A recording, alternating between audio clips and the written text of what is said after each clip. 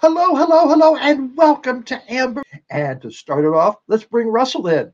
Hello, and welcome to the Amber Live interviews. This is Russell, producer and co host of Amber Live. We want to remind you to subscribe to us both here and at youtube.com/Amber Live. You don't want to miss a moment of Amber LeMay, the Larry King of drag queens. There is so much more to Amber Live than just the amazing interviews that drag queen Amber LeMay does each week. We have hundreds of interviews and comedy sketches online already, and you can watch them all on YouTube. But in the meantime, you can listen to the amazing interviews right here. Now enjoy this episode of the Amber Live interviews. He's an American playwright, actor, director, novelist, drag legend, cabaret entertainer, and Tony Award winner. He's been a major voice in theater, movies, and television for the past 45 years.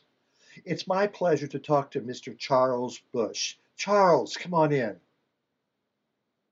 Hello. Hello, sir. Hello. It is such a pleasure to be able to talk to you. I have so many questions. Well, I do have to give you one correction though, that I was a Tony nominee, but I didn't win. Oh, you did. Well, you should have. Oh, I was robbed. Who won that year? Oh, some little play nobody ever heard of called Proof. and the other nominees were these people I've never heard of: August Wilson and Tom Stoppard. Oh wow! And you didn't beat them? I don't know why, But actually, the wonderful thing is that I was so overwhelmed that I was nominated, and I never ever thought that was going to be, and so and I knew I wouldn't win. So I went into this whole circus of the Tonys with the kind of a wonderful, kind of relaxation of just being able to enjoy the outrageousness of the experience and not be all nervous. However, that said, those last 5 seconds while they're, saying the nominees, I think, what if they all cancel each other out? And the thing is, what I do not understand when I watch these award shows is when people win, an Oscar or a Tony or Emmy, and they get up there and like, oh my God, I don't even have no idea what to say. I mean, I just fight you and all these things. There's like a month between the nomination announcement and the awards. There's not one moment that you stood in front of the bathroom mirror and started, just going over your thoughts. Because I mean, I've been planning acceptance speeches since I was 9 years old. Haven't you? But I have noticed that, like if it's for the Oscars, that if they have a theater background, they are more prepared, or more, I should say, more composed. A bit more, yeah. Yeah, but I never get that. I don't have an idea what to say. Really? Because I knew I wouldn't win, but I can't say that I didn't, pose in front of the mirror and this award, what this means to me, and I like that. Oh, of course. All right, you've done so much over the past half century. I mean, obviously, you started at a very young age. What are your first memories of being creative or seeing something and thinking, I like that. I want to do that? Oh, that's an interesting way of asking. I feel like I always had a creative imagination. I was just one of those little gay children who, I was lucky that I basically grew up in New York. And I had a wonderful aunt, rather like Auntie Mame, my Aunt Lillian, who took me under her wing and actually eventually, very much like Auntie Mame, adopted me. I went to live with her when I was 14. But even before that, I spent so much time with her. And I was just one of those kids that could find the enchantment in anything. If Aunt Lillian took me to go fabric shopping because she was going to make new drapes, and at 7 years old, I saw a basket of fabric remnants, and I'd pick up the piece of glittery stretch fabric, and I could spend an hour just fascinated by, there's one side is shiny, the other side is matte. I was like, I was part of that kind of kid. There's many of them. And fortunately for me, I was so encouraged. A lot of kids who have that great imagination grow up in families or situations where they're stifled and they're not encouraged. And I was really lucky that everything I did was a work of genius. And so it gave me, even though the outside world might thought I was just, an oddball, and You because remember the first thing you wrote or performed? well, I gather that I don't really remember, but people tell me that they show up on Facebook, who were kids in my neighborhood when I was very, very little, and seem to remember all sorts of plays that we were doing in the backyard that I was bossing people around. I don't remember that at all. Is that you? Yes. I thought you looked familiar. But yeah, but I wrote my first, I'd say, full-length play when I was 11, and it was kind of nobody seemed to notice that it was a complete mashup between The Heiress and The Barretts of Wimpole Street.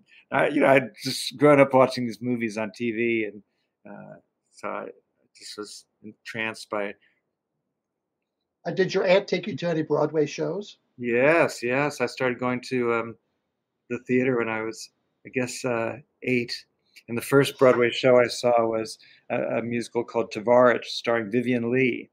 And I guess that was 63, so I would have been 8 to 9. And I'd already seen Gone with the Wind and was just obsessed with Vivian Leigh. So I remember quite vividly, just, well, it was such an important thing, the first Broadway show you see, and Vivian Leigh. And, Was it a musical? yeah, it's a musical. Her one musical. Yeah. Huh. I don't recall that show. Yeah. What Well, other, it wasn't a huge hit. She won the Tony for it. what? Oh, she did win. Yeah. Okay. She won. Yeah. I'm sure it made a lovely speech.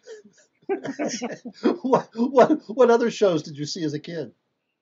Well, we tended to see a lot of flops and not the big hits, because my aunt belonged to something called the Macy's Theater Club, where you would get, before the Broadway season would start, they would give you a list of all the shows that are opening, and then you would buy your tickets in advance, and you had to kind of have ESP to figure out what is going to be the hit. And we had terrible ESP, because we didn't see Hello Dolly or Fiddler on the Roof. We saw these sort of famous flop musicals that are now rather legendary, for the wrong reasons. But then later, sometimes then we would see later we get kind of half price tickets, they'd call them twofers, that you could, they would give you 2 tickets for the price of 1 for some of the big hits when they were not such big hits anymore. So we did see some of the big shows, but we saw a lot of flops. Yeah. But the thing is, I in a way, it didn't matter to me as a little kid. I wasn't looking at it with that kind of critical faculty. I mean, it's kind of amazing to me that I didn't become a set designer, because what stuck with me about some of the shows were the visuals. There was a musical that was not successful called Baker Street that was based on Sherlock Holmes, and I just remember there was some incredible big musical number where they were chasing across the roofs of London, and the set just kept moving and changing, and so that just whoa, Or I'll remember another show, The Revolving Turntable, and how the sets kept moving so quickly, and stuff like and color. The movie for I was taken to see rather adult movies at a very young age, and often In Times Square? yes. Well, Aunt Boleyn liked to go see the second run movies. When a movie would not be playing at the big fancy theater, they'd play at one of the theaters on 42nd Street, which was already a little dicey, but we would see things there.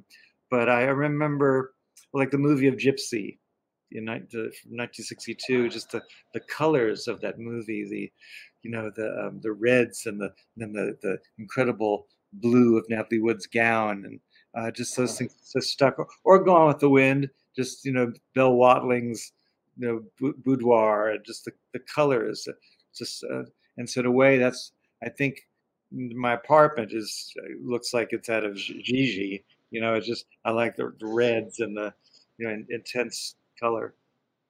Yes, you talk about your apartment. Now, there's a video out there. Please, my audience, please Google Charles Busch apartment, and there's a It's actually tour of it, it's like a called 4-minute tour.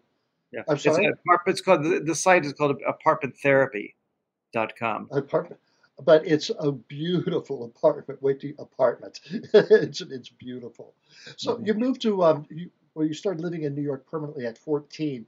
No, no. What high school did you go to when you were there? Oh, well, when I see, I was flunking out of grade school. I went through a bad period, and because my mother died when I was 7, and I just kind of was drifting along in a way, almost being raised by myself for a number of years with my sister, and so it got to a point where I really was in very bad shape, and couldn't really focus, and so I was going to be left back, and that was when my aunt, who was my mother's older sister, stepped in, and she took me to live with her ostensibly just for the summer, uh, to so I could go to summer school, and if I passed those exams, then I could continue with my class. And I was going to school in Westchester, in a suburb of New York City called Hartsdale.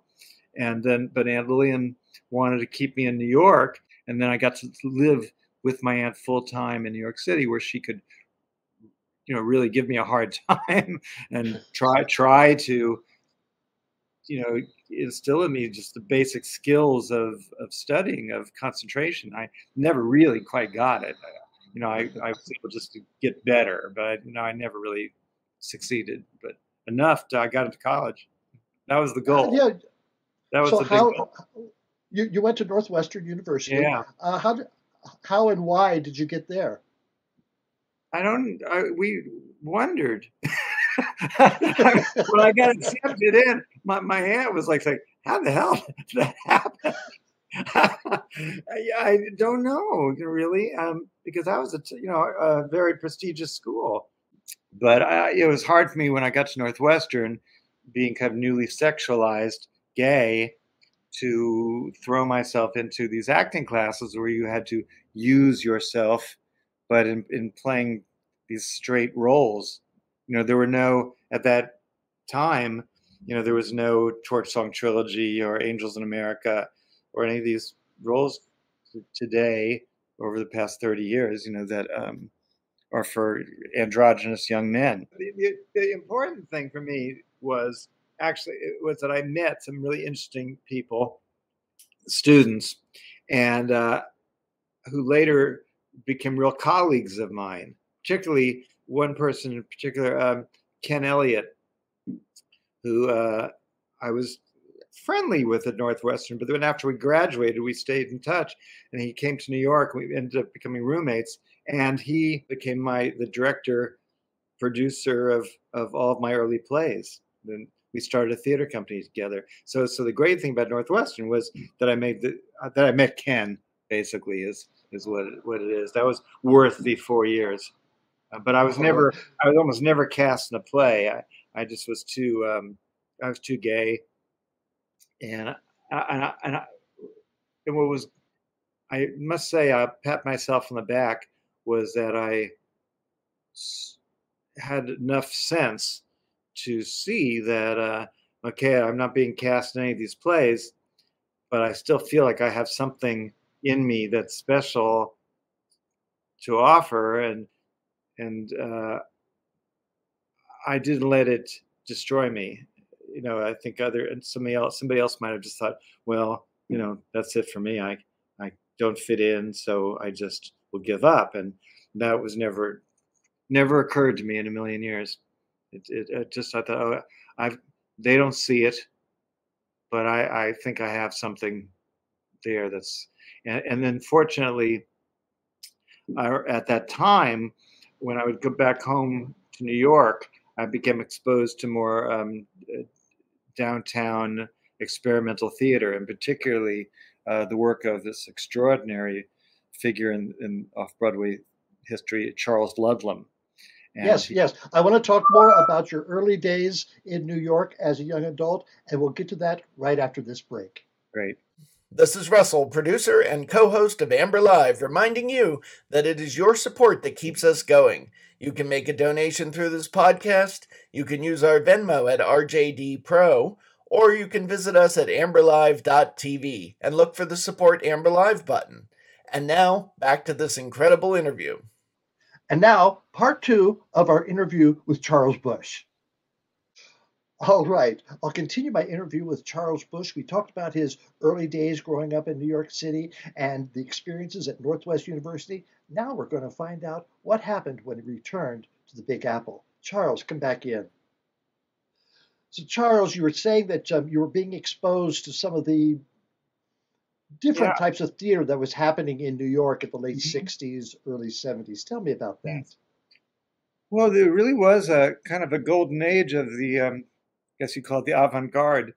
And there were all these wonderful figures of Richard Foreman and Judith Malina and Tom O'Horgan, and then for me really was Charles Ludlam, who was a playwright, actor, director, who had his own theater company called the Ridiculous Theatrical Company, and he really is a very influential figure to a lot of people. Bette Midler, I don't know, just all sorts of people could have acknowledged that. And when I saw him perform in one of his plays, it just opened up a whole world to me of what I thought. Oh, you know, the very things that seemed to make me unemployable were celebrated in his aesthetic, and he had male actors playing female characters, and he himself. I mean, it's funny that people write about him as being like this great drag star when out of 36 plays, I think only 4 of the roles were female, but you know that so that he's kind of typed. But yeah, he was just phenomenal performer, and great charisma. So when I saw him and his company, it gave me inspiration to really write, to be more serious about my writing. And I'd always been writing plays since I was a little kid, but I guess my love of performing was so overwhelming that I didn't really think about being a writer. But when I would imagine that after seeing Ludlam creating roles for himself, that I thought, well, that's what I should do. That maybe that the only way I can be an actor is to create the part for my very special abilities. Did you contact him? Yeah, well, I had seen him a number of his plays, and then I guess maybe it was what year? It might have been my senior year at college, I guess, perhaps. And yes, it was. He was touring, and his company, they came to play the University of Chicago, which isn't that far from Northwestern. And so my best friend Ed and I, we got there, and they were in repertory. They did, I think, a weekend, and 3 plays, and I think it was 2 plays, and then they did a workshop. And so we attended both plays, and then the workshop, and we got to meet Charles and members of his company, and so that sort of established a little bit of something there. And then after I moved back to New York a few years later, I kind of stalked him, basically, just to get him to. I didn't. I mean, if I didn't want to work with him, I didn't even really want to be friends with him. I just wanted him to think I was talented. It was odd. I don't know really what. I didn't really want anything from him. No, I just wanted him to think that I was worthy somehow. So I was, I guess I'm jumping ahead a bit, but I'd stay after I graduated from Northwestern. I stayed in Chicago 2 more years, trying to figure out how I was going to get a career going, since it was not going to be something, go to an audition, or get an agent, go to an audition, that was not going to be the route. So I had to really figure it out, and started putting on plays in Chicago with my friends. But then when at a certain point, after 2 years of that, I thought I think I'm ready to go back home to New York City, and I knew no one. It seemed to me that the best route would be to be a solo performer. So I'd been working on a play for an ensemble in Chicago, but I took the play. It was called Hollywood Confidential, and I turned it into a solo play. I thought, well, I'll play all the parts, male and female. And that'll be easier to get done than a whole play with a cast and a set and all that. So I became a solo performer just out of that. That was the initial plan, and I did that for about 8 years, and I fairly soon after coming back to New York with this Hollywood Confidential solo piece, I was able to contact Charles Ludlam, and he saw me perform it in a little cabaret room, and he was very generous and let me do it as late shows after his performances on weekends. He had his own theater at this point in Greenwich Village, and I, nobody knew who I was. Nobody came to see it, but it was just a nice thing that I could be there for, a few weekends, and the few people saw me. And I think it was the first time that I was reviewed or mentioned in the Advocate, which was kind of big back then, the magazine. So it was just good. I mean, it was not a success, but it was a way to start. And I was very grateful to Charles Ludlam for giving me that opportunity.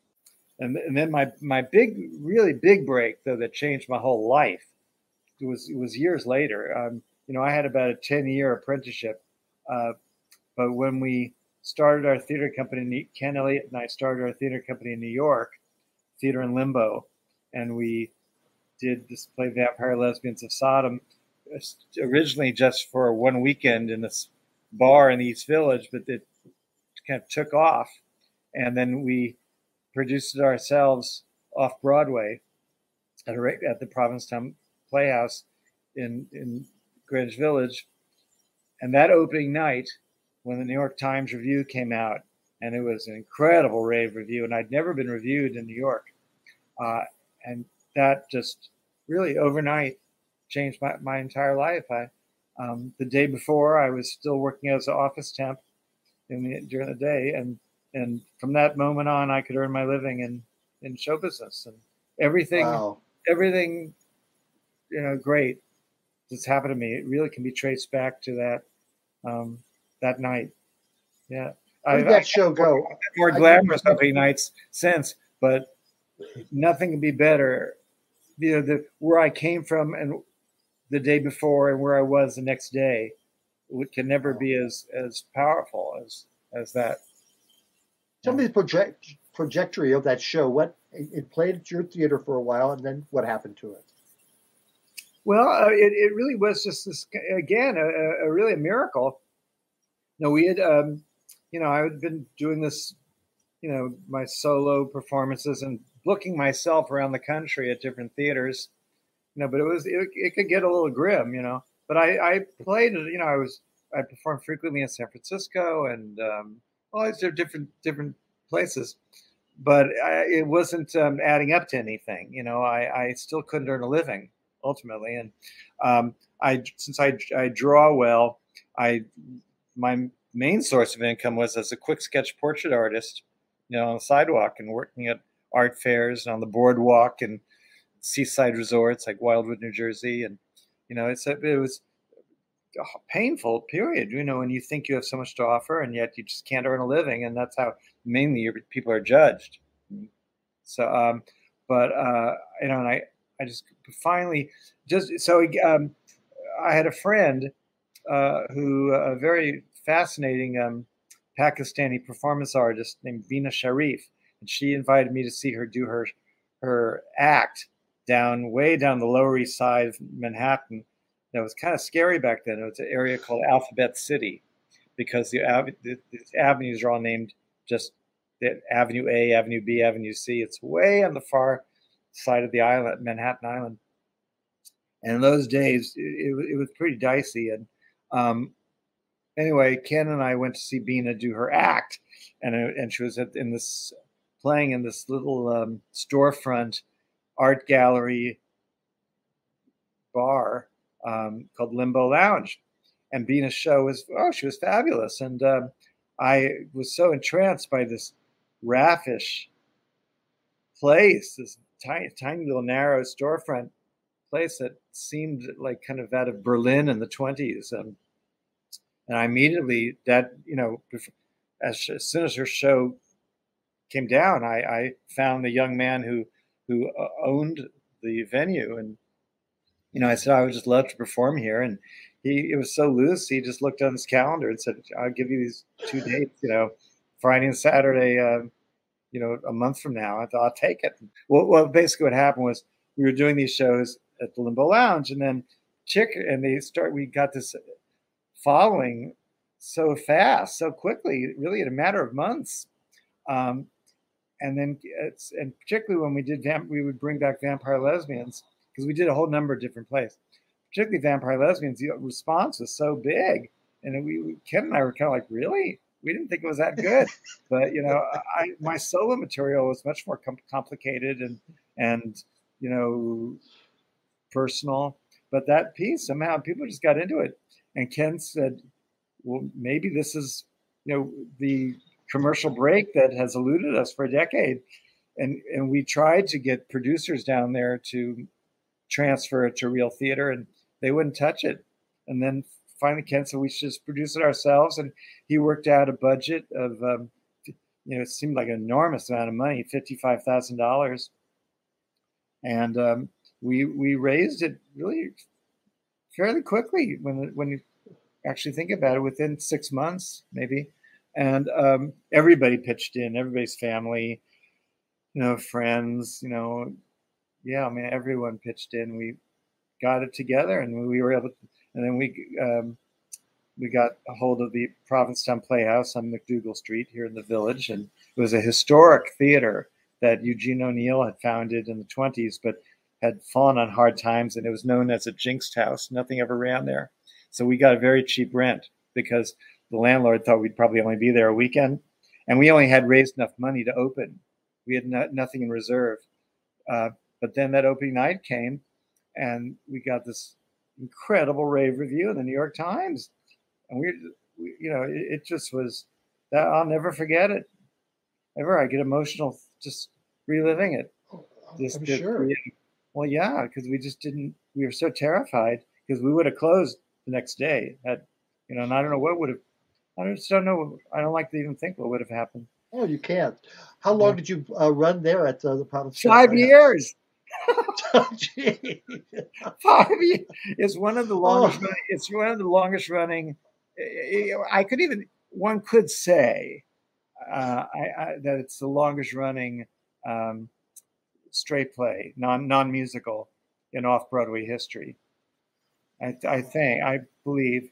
I mean, you could debate this one or that one, but I'm going to say, it ran like, I don't know, like 1,700 performances. So it was nuts. But we were in it. We stayed in it for the original cast about 2 years, and then we were getting kind of bored, and we weren't used to that kind of long run, and it was a hard play to sustain because there was like no play there. It was just kind of these almost sketches.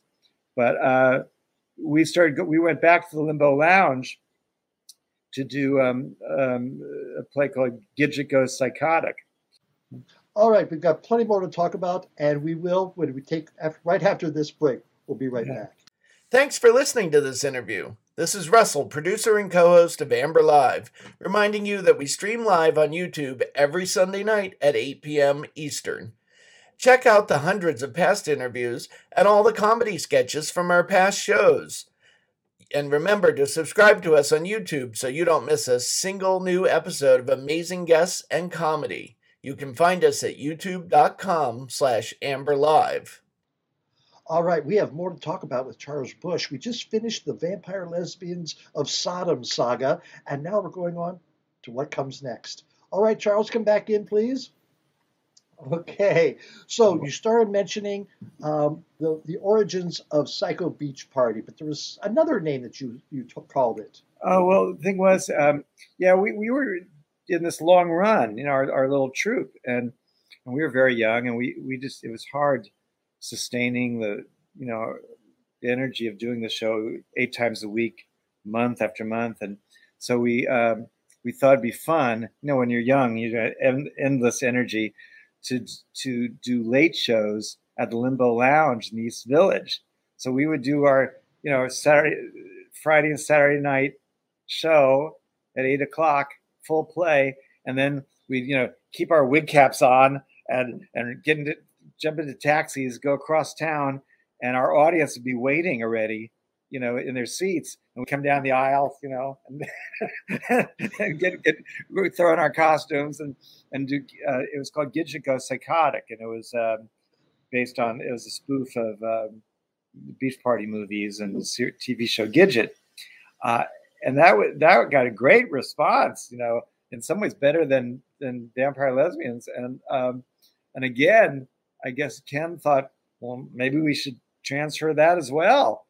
And I'd done a big rewrite on the play, and I started thinking that it was actually had a little more to it than just being a spoof of Gidget, and we came up with the title Psycho Beach Party, and that's what we opened when we transferred it off Broadway, and it was really cool because we opened at the Players Theater, which was on the same block as the Provincetown Playhouse, and so I had for 1 year, I had 2 shows running on the same street.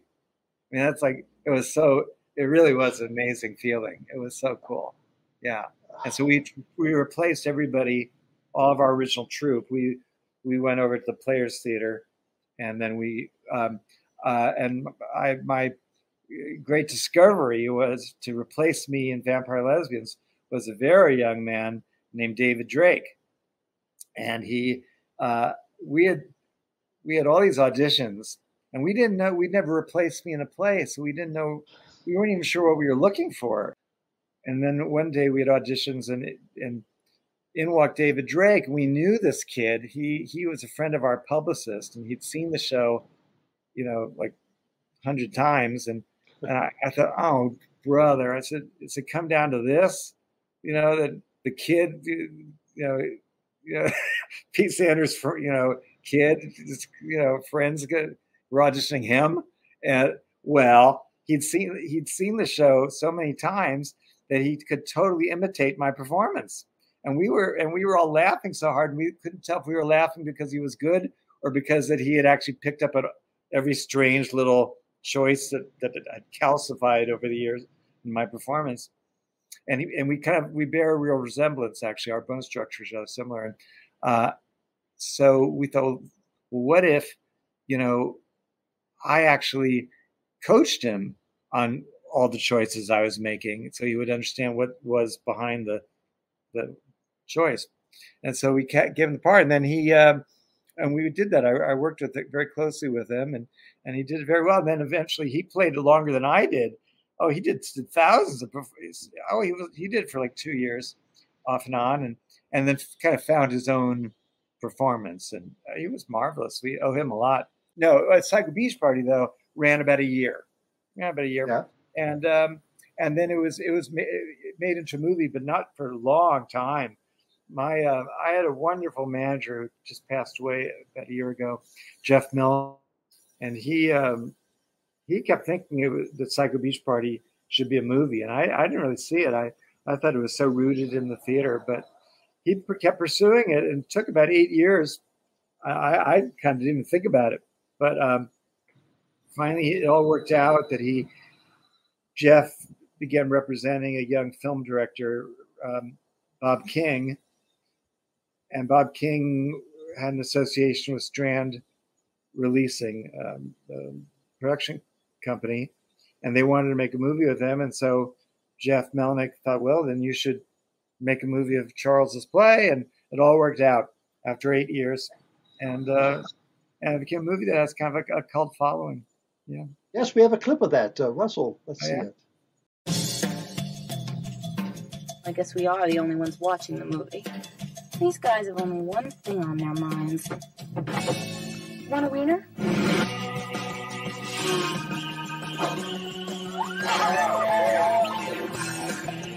There are some fried tomatoes in that tin can. I can feel it in my nuts. You and your nuts. You kids think you own this beach. Think it's a teenage world. Well, you're dead wrong. Let me help you with that. Have I been acting strange lately? Who do you have to get a hot dog in this dump? What? Soleado por la mañana al mediodía. A surfer chick with a split personality. Should I unpack my bongos? I intend to unpack mine.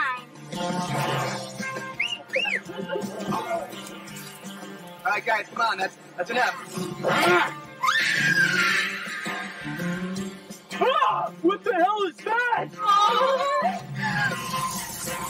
Help me. I hate to say this, but I think our little chipper may be the butcher at Malibu Beach.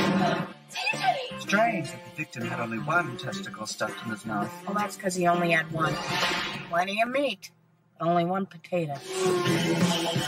A little sex. I believe this is what you young people call it. A gangbang. A little sin. I've been a bad boy. Bad boys get spanked. A little psycho.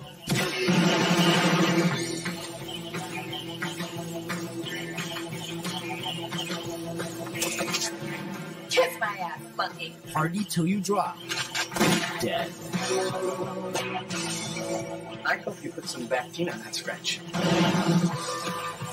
Psycho beach party. That's the most exciting story idea I've heard in years.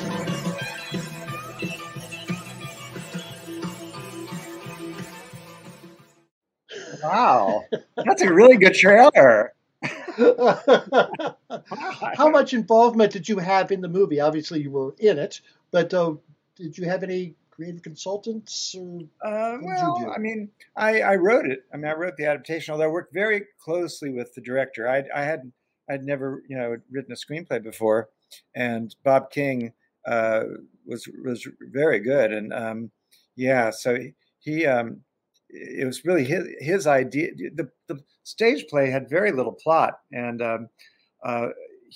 Bob had the idea that it should also be an homage to 70s slasher movies, which I wasn't really familiar with. So that gave the whole, thriller plot to it, which was quite successful. And then they wanted me in the movie, but it wasn't going to be that stylized where I could at 40 be playing the young girl. So I had to think, who would I play? I could be the mother. I didn't really want to do that. And then I thought, well, if it's a thriller, then there should be a detective. And I thought, I'll be like the Susan Hayward police detective. And so I wrote that part in, and that was a lot of fun. But I other than that, though, I really wasn't around that much. It really was Bob's movie. But it wasn't your last movie that you've made, because Die, Mommy, Die. Tell me about Die, Mommy, Die. Oh, I'm very proud of that. What a dream come true. While we were, because there's the two movies are sort of related in that I guess I was going to go to LA to make Psycho Beach Party the movie, and Ken Elliott was living in LA with the idea that maybe he was thinking about trying to get into TV directing, and so he said he was living in LA, and he said, well, since you're going to be out here, what if we also did a play? Well, that's kind of nutty, but I said, well, I thought I knew that Bob King kind of wanted me out of his hair, and that I'd only be shooting for 10 days. So I thought, well, why not? So I had to write something very quickly, and I had become very close with a young man named Carl Andrus, who's been my collaborator now for about 25 years. But Carl was fairly new to my life, and I knew that I wanted him to come out to LA and be part of this experience. So we were trying to come up with a story, and Carl said, well, maybe if we thought of, some classic or a fable or, that we could sort of base the story on.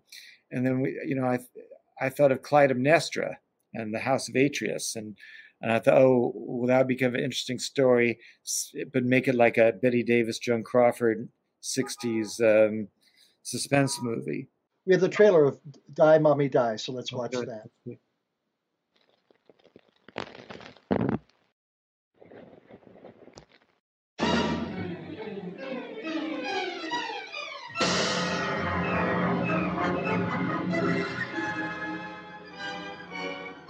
Screen siren Angela Arden. You've heard the rumors, you've read the gossip, but now for the first time, the real story can be told. Your mother is a sorceress. She's a witch. Nothing but trash washed over the Canadian border. Prepare yourself for a shocking tale of blinding ambition, forbidden love, and murder. Kill mother. All captured in color and told against the backdrop of sensational Hollywood. And introducing a new star in young Mr. Jason Priestley. You and I made some heavy promises, baby! Get out! Yes, Angela Arden's back, and she's ready for her close-up. This time, it's for me! For me! For me! That's a great trailer. That was a great trailer. You didn't have any fun doing that, did you? Oh, God, I just loved every second. It was a dream come true. I had such a dream come true. I just couldn't believe my great fortune. Every day is like, what fabulous thing do I do today? Oh my God, the costumes, the sets, everything, the wigs, beautiful. It really was so much fun to be with, and I just, really, it was just heaven. Yeah, one of the great experiences of my life. And it's so sad that Mark Rucker died young. It's his only film, and but I have good news actually, because it's been a bit of a lost film. It's never been released for streaming, and I think the only way you can buy it is finding just an occasional copy on eBay or something. But Wolf Distribution is going to restore it, and it's going to be available for all of that, shortly. So I'm thrilled, because it was so painful for me to think that something that I'm so proud of could just be kind of lost. All right, very good. All right, Charles, we've talked about that, and we've got more to talk with you later on. But right now, we're going to take a little break.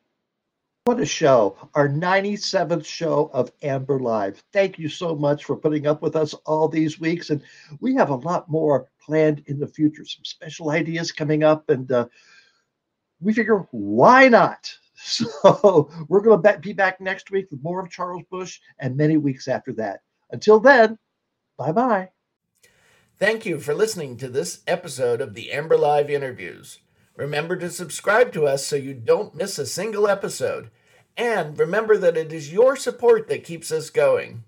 You can make a donation through this podcast, you can use our Venmo at RJD Pro, or you can visit us at amberlive.tv and look for the Support Amber Live button.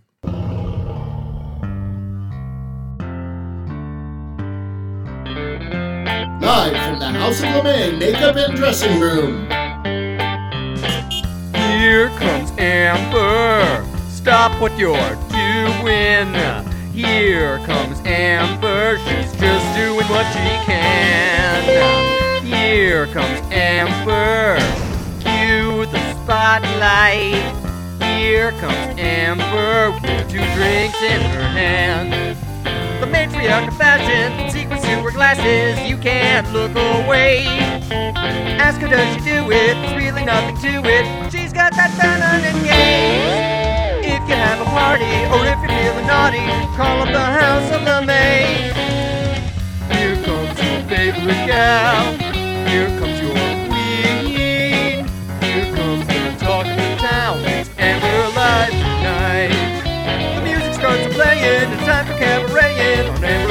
time.